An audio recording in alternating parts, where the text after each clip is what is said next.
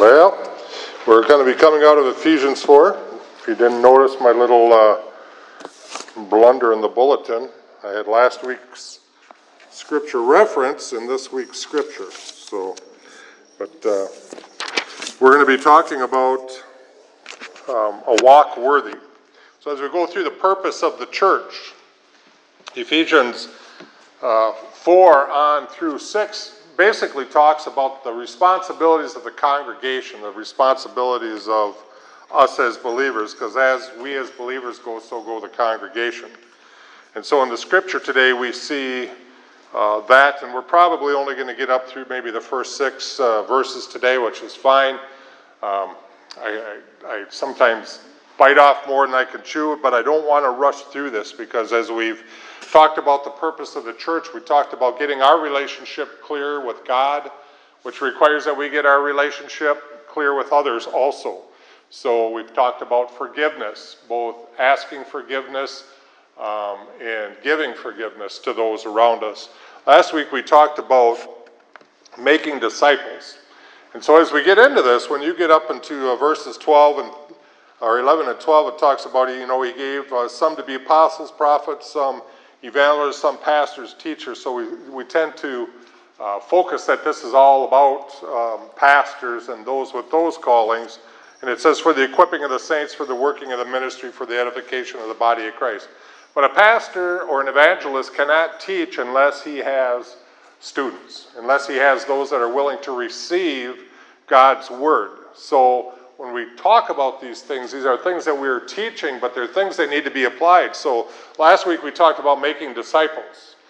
And I hope that's challenged some of you to get out of your chairs at home and to really think about, am I walking alongside somebody, helping them in their growth with Christ? Because sometimes we get way too complacent, way too lazy.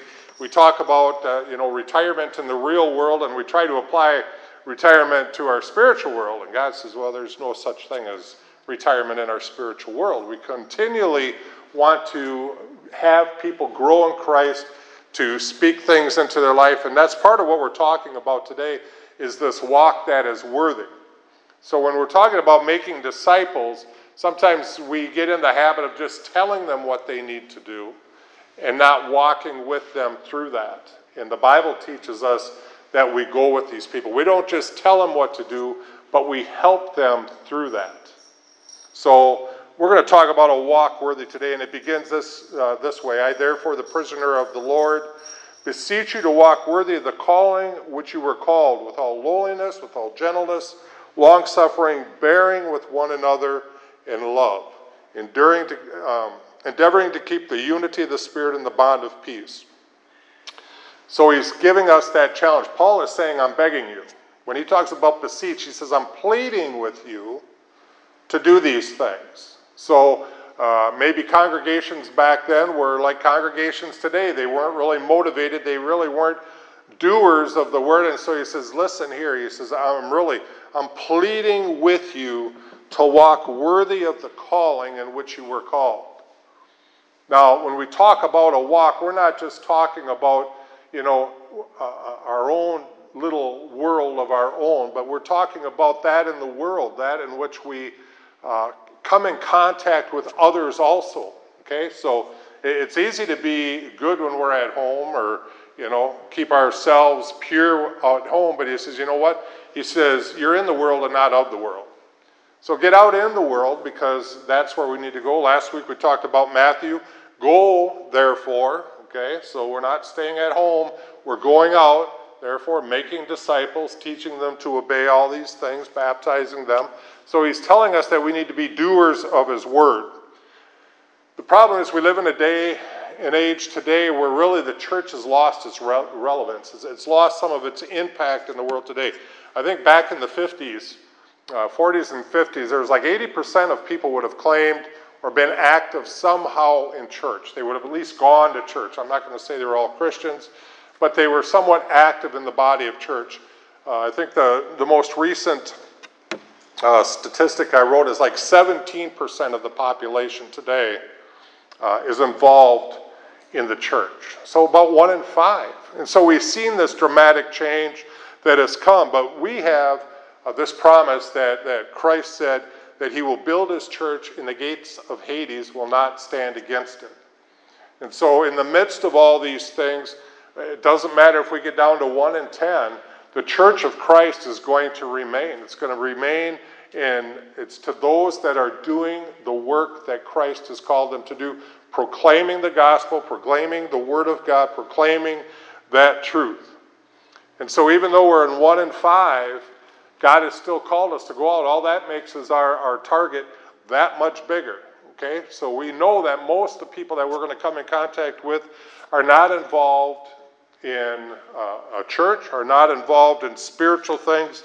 And from that, we can almost assume that they do not have that personal relationship with Jesus Christ. And so we see this is that what God intended to be a dynamic relationship with him, that's the church.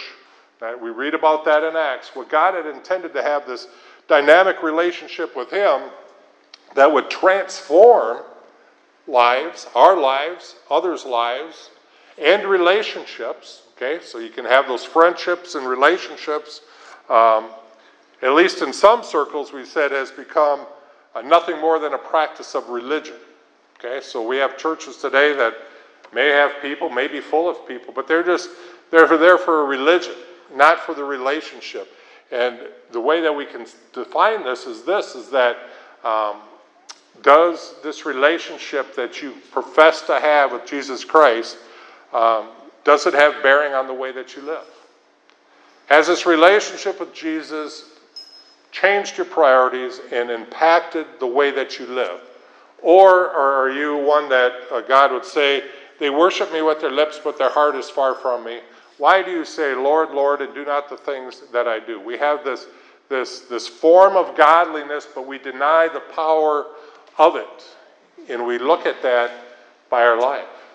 And the world looks at it by our life. It's sort of like this. There's, I think J. Vernon McGee had an example of a man that used to hand out tracts. And tracts are good things. We hand out tracts sometimes. And I have a great friend up in the Gilman area. He loves to hand out tracts. He's done it his whole Christian life. But this man went to hand out a tract, and he handed it out to this guy. And this man asked him, he says, well, what is this? He says, well, this is a gospel tract. And he says, a gospel tract? He says, yeah, it tells you what God wants of you. He says, I can't read. But he says, I'll watch your tracts, and I'll see by that what's important. So see, it's like the statement that I'd rather see a good sermon any day than hear one. If as a pastor I'm up here and I preach one thing and I'm doing another, it's not going to have impact on your life, and so it is with you. In your life, you call yourself Christian. Maybe you got the fish on your car. Maybe you got, I love God on the bumper sticker or something like that, or your Bible in the window for the world to see. But when we're doing things that are contrary to God, that really means nothing. And that's where the world believes that we are all hypocrites. The church is full of hypocrites. I hear that all the time. Because there's not much difference in those that have accepted Christ, that profess Christianity and come to church in the world. You know that the divorce rate's about the same. Incarcerated, I just talked with a guy yesterday, and he's the head of our choir, Protestant choir in the prison. I was talking to him. I said, did you ever have any contact or religious background in your life? He says, oh yeah, I was very active in the church and this and that. But he's sitting in prison. And I've told you the story about the boy, at Lincoln Hills. Knew all the scriptures, but didn't apply them to his life. Is that you? Do you hear these messages? Do you hear this scripture but don't apply them to your life and just say, well, I've done my duty for the week and I go home? God intended for his word to change our life through the power of the Holy Ghost in our life. Through the power of the word, as we read it, it is here to transform us. It is here to change us and edify us. And it's supposed to penetrate all areas of our life.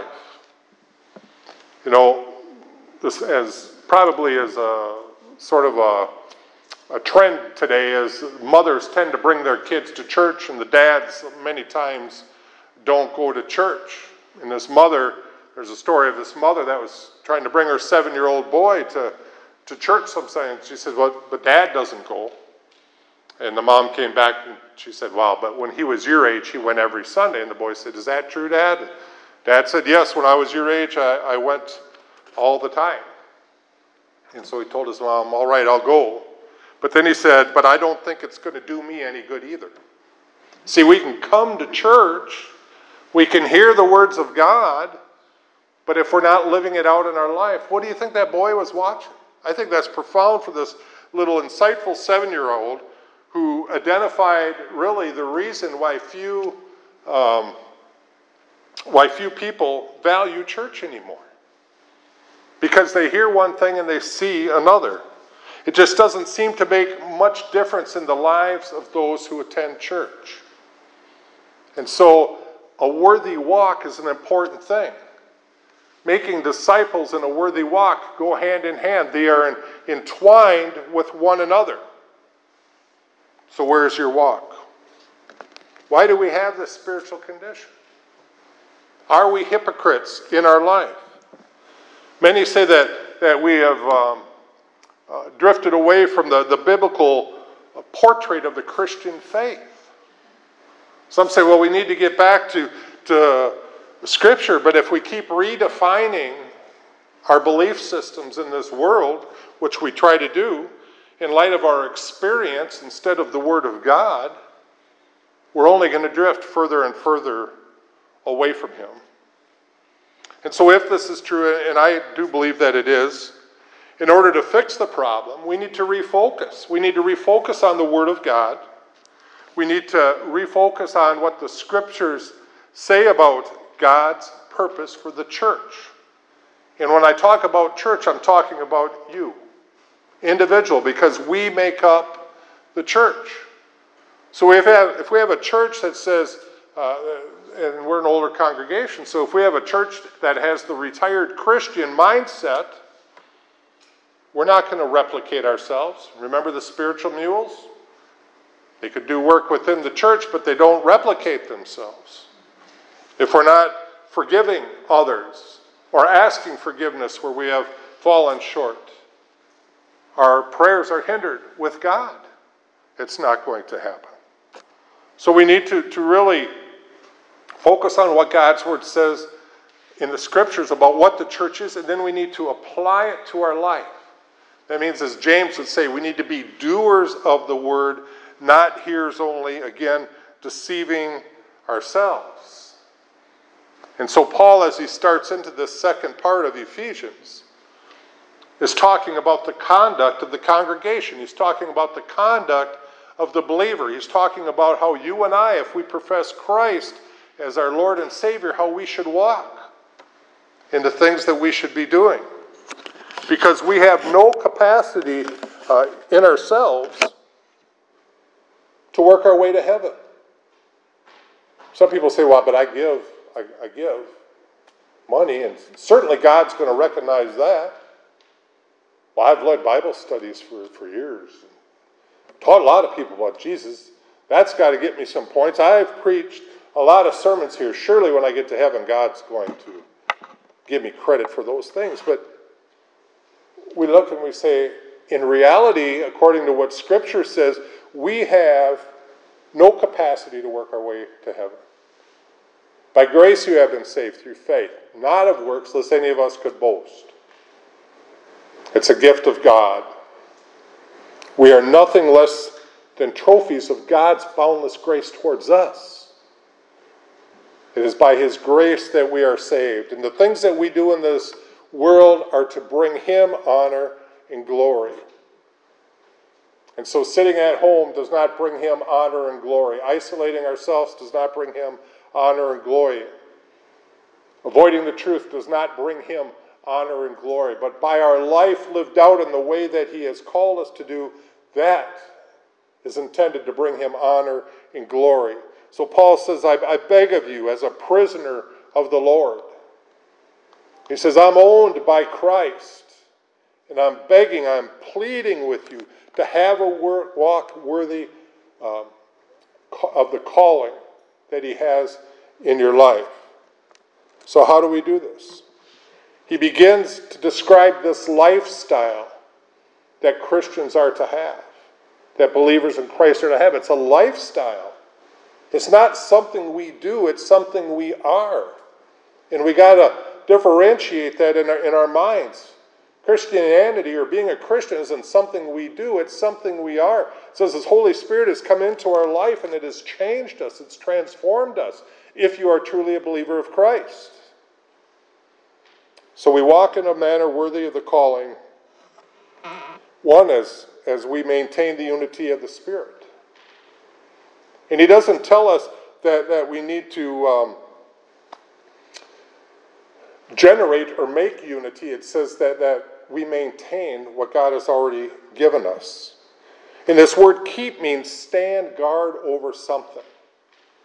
So the unity in the body of Christ is not something that we just get together and have a meeting or run a program and say, you know what? Okay, we're going to have unity now in the body. No, Christ has already done this, but we stand guard over that which Christ has called us to. He says you don't need to produce it. You need to maintain it. It's already there. As it goes through a little bit further, there's one Lord, or there's one body and one Spirit, just as you were called in one hope of one calling, one Lord, one faith, one baptism, one God the Father of all, who is above all and through all and in all. There's the unity. It's all found in Him. And He says we need to guard that, and we need to walk in that. So, how do we maintain it? He tells us here. We maintain it, and why do we maintain it? Because there's one. And we walk in those things. And so then he goes on to say, you know, and I should say, in our lives, really, it's very easy to be critical of other Christians, right? We can be critical of others in the body all the time. We can always look, and we like to elevate ourselves above others in a lot of different ways, you know. We can think we're more spiritual because we sing hymns and not praises. And the people that sing praises think that they're more spiritual in their songs than the old hymns. And we have those divisions. And so we can become critical of those. How do I dress? How do you dress? Well, I'm holier than you because I dress this way or not that way. And we put our emphasis on all these externals in the world today. And don't get me wrong, there's some value to the externals. I mean, those are things that are also important in our walk. But it's the internal things that God wants to deal with in our life. And when the internal is right, the externals tend to take care of themselves. You know, you cannot regulate morality, right? You can't make rules to do that because people always find their ways around rules. So we can always be critical of others in the body. But listen, we all have feet of clay, right? We all can have things found. You know, it says those in glass houses shouldn't throw rocks. But we all have clay feet, even those who don't realize it. Some people think they're rock solid and in pillars, and then, oh, not me, never, not me. But the Bible warns, beware lest you fall. You know, pride cometh before the fall before a haughty spirit. We have all those things in there. God commands us to maintain unity with one another. It says, modeling the same humility, gentleness, patience, and forbearance that Jesus did. Right? It's all there in the Scriptures. Verse 2, it says, walk worthy of the calling which you were called, with all lowliness, gentleness, long-suffering, bearing with one another in love. I sort of thought I was going to get through a big chunk of Scripture in that today, but I've really been stuck on a little bit of this, that this humility is something that we need to work on in our life. We need to be humble. It tells us right here, this is how you do it. Paul gives us the recipe, right? Those that like to cook, you got recipes. You follow those recipes, right? I want to make those world-famous buns that Joanne makes. She gives me the recipe. I don't just improvise and say, well, I'm going to throw this and put this in too, and like a little cayenne or something. It wouldn't work right. We do that with God's Word all the time. We add ingredients, thinking that we can improve on it. Paul says this. This is how you do it, with lowliness. We don't like to be low. We don't like to think of ourselves as low. This lowliness is a humbleness. I think Matt Davis used to have a song way back when I was young. Oh Lord, it's hard to be humble. And then the verse, something I can still remember. Lord, it's hard to be humble when you're perfect in every way. I can't stand to look in the mirror. I get better looking each day. You know, it goes like that. That's our humility. That's sort of our humility. We're full of ourselves. And sometimes we're so full of ourselves that there's no room for Christ in our life. So this lowliness means this, is that we're emptying ourselves of ourself. And we're saying, God, fill me. Mold me, make me. I want to do what you would have me to do, but you got to get yourself out of the way. Sometimes in our life, that's the best thing that we can do, is get ourselves out of the way and be available for what God would have for us to do. This humility is an important thing in our life. It says, esteem others greater than yourself. That's totally contrary to what the world tells us. The world says, go and be number one. If I got to step on people to do this, that's fine. I'm trying to achieve. I want to be all that I can be. I want to accomplish all these things, and I don't care about the collateral damage that's around me, and that's crept into the church. Sometimes as believers, we are cruel to our brothers and sisters in Christ. We are not humble. We do not have that lowliness of spirit. When it says esteem others greater than yourself, it doesn't mean that they're better than you or that you're better than them. What that means is that you treat them as though they're something special. That you consider others before yourself. So sometimes I can look at something in my life and say, well, I sort of got these plans today, and somebody might say, well, I got something that I need help with. And I esteem them greater than myself. That's more important than me going home and watching a baseball game on TV. You treat them as though they are the most important things. You know, when you begin to treat people in the world like they are that important, they begin to respond.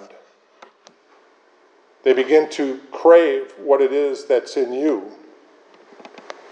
This makes for relationships that are really so appealing to outsiders that they cannot help but crave the same themselves. And when the church begins to shine so bright that others are craving what you have, they're a lot more receptive to when God speaks to their heart. They get rid of the clutter and the noise, and they see something in somebody else that they want. And that's why Paul is saying, walk worthy. Walk worthy in your life.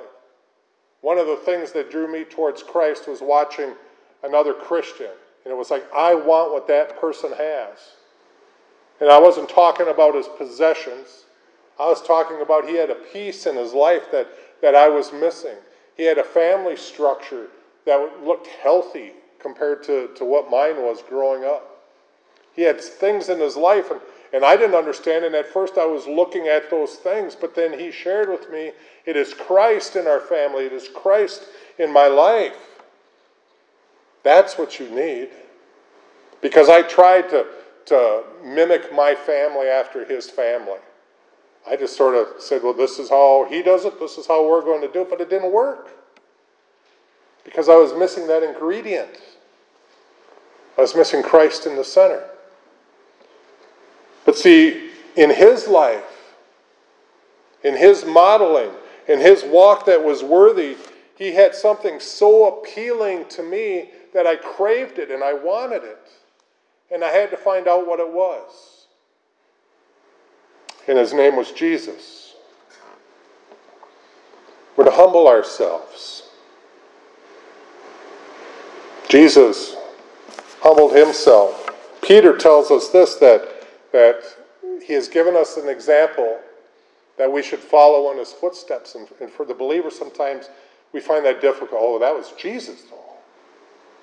I can't walk in the footsteps of Jesus. Jesus was perfect. Scripture tells us, he's given us an example that we should follow it. Yes, we're not going to get it right. We're not going to get it perfect like he is. But the command is there. The challenge is there. Follow in his footsteps. And guess what? When we fall short, which I do all the time, that's when we just repent of those things. We get back up and we begin to follow him again. It's going to be a continual life process for me. So this walk that is worthy doesn't mean we're never going to falter, because we are. But don't just say because we are, it's a reason to walk crooked lines. No, my goal when I get up is to get my eyes on Christ, follow him through that day, seek what it is that he has for me. But Christ was humble. Christ was humble. And so when it says follow in his footsteps, we can look and say, I need to be humble like Christ was humble. He came down from heaven, Hebrews 2:9. But we do see him who was made a little lower than the angels, namely Jesus, because of the suffering of death, crowned him with glory and honor, that by the grace of God he might taste death for everyone. He humbled himself by coming down. We think on this earth that we're the top of the food chain. We're smart because we can think, we can reason, we can devise. But from God's perspective, he made himself lower. Might liken us to say, you know what? I want to learn to talk to these hogs, so I'm going to make myself a pig. How do you think about that? I wouldn't want to become a pig. This is God. Why would he want to become man? But he humbled himself because that was the plan that he had to give us redemption for our sins. It says that he humbled himself and became lower than the angels to become like one of us. Matthew 11:29, Jesus tells us this. Take my yoke upon you and learn from me, for I am gentle and humble in heart. You got a humble heart, or you got a proud heart? Are you gentle with others around you? And it says when we do this, you will find rest for your souls. We all know 2 Chronicles 7:14, right? If my people who are called by my name will humble themselves, pray and seek my face, and turn from their wicked ways, then I will hear their prayers. Then I will forgive their sins and heal their land. You know, we pray for our country. We should pray for our country every day. Our country was based on Christian principles. But guess what? We ask God to intercede. God, make this country what it needs to be again, a God-fearing country. And guess what? It's not going to happen until God's people stand up. Until God's people live the life that they profess. Until God's people walk the walk worthy that God has called them to do. There's a lot of politicians, they get in, they say, I'm a Christian, because there's a demographic that they need to appeal to. To the Christian that is in those positions, that stands on the principles of the Word of God and will not be moved off of those, who can humble himself, not the Word of God, who can work with people gently, just as the Scripture says, be long-suffering, bearing with one another in love. When we have Christians that stand up and walk that way, then we will begin to see change in this world. 1 Peter 5:5, clothe yourselves, all of you, with humility towards one another. The command is there. We need to be humble in our spirit. For God opposes the proud, but he gives grace to the humble. You know, I look at pride like this, because it says pride comes before the fall. Pride is like a tough stick that God may have to break in order to make it useful to him. Have you clothed yourself with humility? Have you emptied yourself of pride in yourself? Got out of the way so God's Spirit can work. James 4:10, humble yourselves before the Lord and he will exalt you.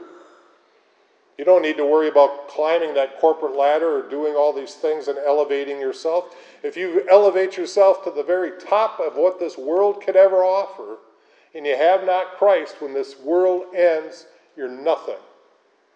You can be on the top of the mountain here, and you're going to be 6 feet under when you die. Christ says, humble yourselves, and I will lift you up. The things of Christ go way beyond this world. Psalms 25:9, and he leads the humble in what is right and teaches the humble in his way. Part of the problems in churches today is we don't have learners, we don't have disciples, we don't have people that want to grow and apply God's word. They want to come and fill a pew. They want to come and say, I've been in church. They want to come and say, oh, we've sang songs. But they don't want to walk in the ways that God has called him to walk. He says he leads the humble in what is right. Listen, if your pride is in the way, you know what does the scripture say? There is a way that seems right unto a man, but its end is destruction. That's the proud man. Everything he goes for is going to be wiped off, destroyed, burnt up. The Lord will lead the humble in what is right, and he will teach the humble in his way. Philippians 2:5-8, let this attitude be in you, which is also in Christ Jesus. And if your attitude isn't this way, don't say God created me that way. No. That'd be Satan in you. Because God's word tells us this, let this attitude be in you, which was also in Christ Jesus, and we're to follow in his footsteps, as the scripture says. Though he was by nature God, he did not consider equality with God to be a prize to be displayed, but he emptied himself, taking the form of a bondservant. So God did this with the godly attributes, and he tells us to do this with the worldly attributes in our life. He emptied himself, taking the form of a bondservant. What do you mean, to be a servant? Do I got to be a servant? I don't want to be a servant. I want to be a leader. I want people to serve me. Part of the problem with the church, we come to be served and not to serve.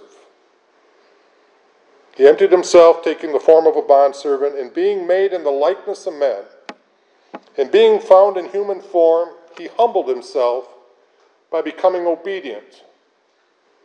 Obedient to the point of death. Even death on the cross. Are you willing to humble yourself by becoming obedient to God's word? Man, I really like doing this in my life. It's really just, but I know God's word says, I probably shouldn't do it, but man, I just so enjoy, and I know God says this should be a priority, but man, I really like doing this better. Are you willing to become obedient? I read somewhere this week, it said, be in God's word today so you can be in his will tomorrow. We need to get God's word and we need to apply it to our life and to do what he has called us to do. Christ humbled himself to the point of death on the cross for you and I. He died for us. And so he's calling us here to walk worthy of the calling which you were called. And we have that call because he died on Calvary and because he rose again. We have that calling on our life because he is our Redeemer. He is our Savior. He is our Lord. I want to close with a story of, working in the prison system. I was sort of trapped with the difference of lives that can be changed for these people. And I tell you, I get amazed all the time. I deal with men that are never going to have the freedom you and I have. The rest of their life, they're going to be inside a fence. Okay? But I have met men in there that are freer than you and I. They've learned to humble themselves. They've learned to be obedient to God. Their lives have been transformed. Their lives have been changed, and there is a bearing on the way that they live. They've changed. But I came across this article about an evangelist who had spoken at an Indiana state prison. And this happened only weeks after Stephen Judy was executed by the electric chair. And whenever there's an execution, we don't have this in Wisconsin, but some states do. And whenever there's an execution in a prison, they just say that there's a certain type of tension that flows throughout the prison for some time. And after his message, the warden took this evangelist and his team on a tour of the prison, and finally on their way out they came through these two big steel doors into this isolated area where those men that were condemned to die, death row basically, were at. And they let these men out to visit with this evangelistic team. And the writer of this article said it was a beautiful thing to listen to all these men singing Amazing Grace. And these are men on death row. And just a beautiful time, he said. And as they were shaking hands and saying their goodbyes, there was one condemned to die. His name was James Brewer. He walked back into his cell with one of the volunteers, and as everyone else filed out, this volunteer remained in Brewer's cell, and the two were standing shoulder to shoulder reading the Bible, reading the Scripture. And as time passed, the evangelist attempted to hurry things along because, there's reasons why people got to keep moving. And so he sort of told the volunteer, we got to get going. And the guy said, just a minute. And the evangelist said, sorry. He says, time's up. We really got to go. And this was his quote. He said, please, this is very important. You see, I am Judge Clement. I sentenced this man to die. But now he's born again. He's my brother in Christ. And we would like a minute to pray together. Now, this is impossible in human terms. Only in Christ can these things happen. And so this evangelist stood in this dimly lit cell block and watched as these two men, one was black, one was white, one had power, one was powerless, one was condemned, and he should have really despised the judge. But there they are. And only in Christ could this happen or be lived out as both of these men walked in a manner worthy of the calling of Christ. See, God can make that difference. We hold little things against people. We tend to elevate ourselves up above others. But when I read stories like this, when I see these things in action in the world, I know that God can do great things. But we need to be willing to empty ourselves, to have that humble spirit. It says, with gentleness and long-suffering, bearing with one another in love. It's a time process. If the church wants to be effective, they got to stop pointing fingers and saying, this is what you need to do to be right with God. And they need to start walking with these people and showing them and teaching them and making disciples. Because the greatest way we can make disciples is to follow what Paul is saying here, to have a walk that is worthy of the calling in which you were called. And each one sitting here today has their own call on their life. This isn't a cookie cutter thing that God does for us. He's got a calling on our lives. And even though a little while here he says, well, some are called to be prophets and evangelists and teachers and pastors. Some of us are called to be cooks and waitresses and mechanics and construction workers. God has called us wherever we are at to share that gospel, to reach out to those and walk with them and share with them, because they may be the only voice of Christ that they may hear. Are you willing to do that? Are you willing to have that walk that is worthy? And as the people go, so the congregation goes, and as the congregation goes, so goes the church. We want a strong church. We need strong individuals who are willing to apply God's word to their life. Let's pray.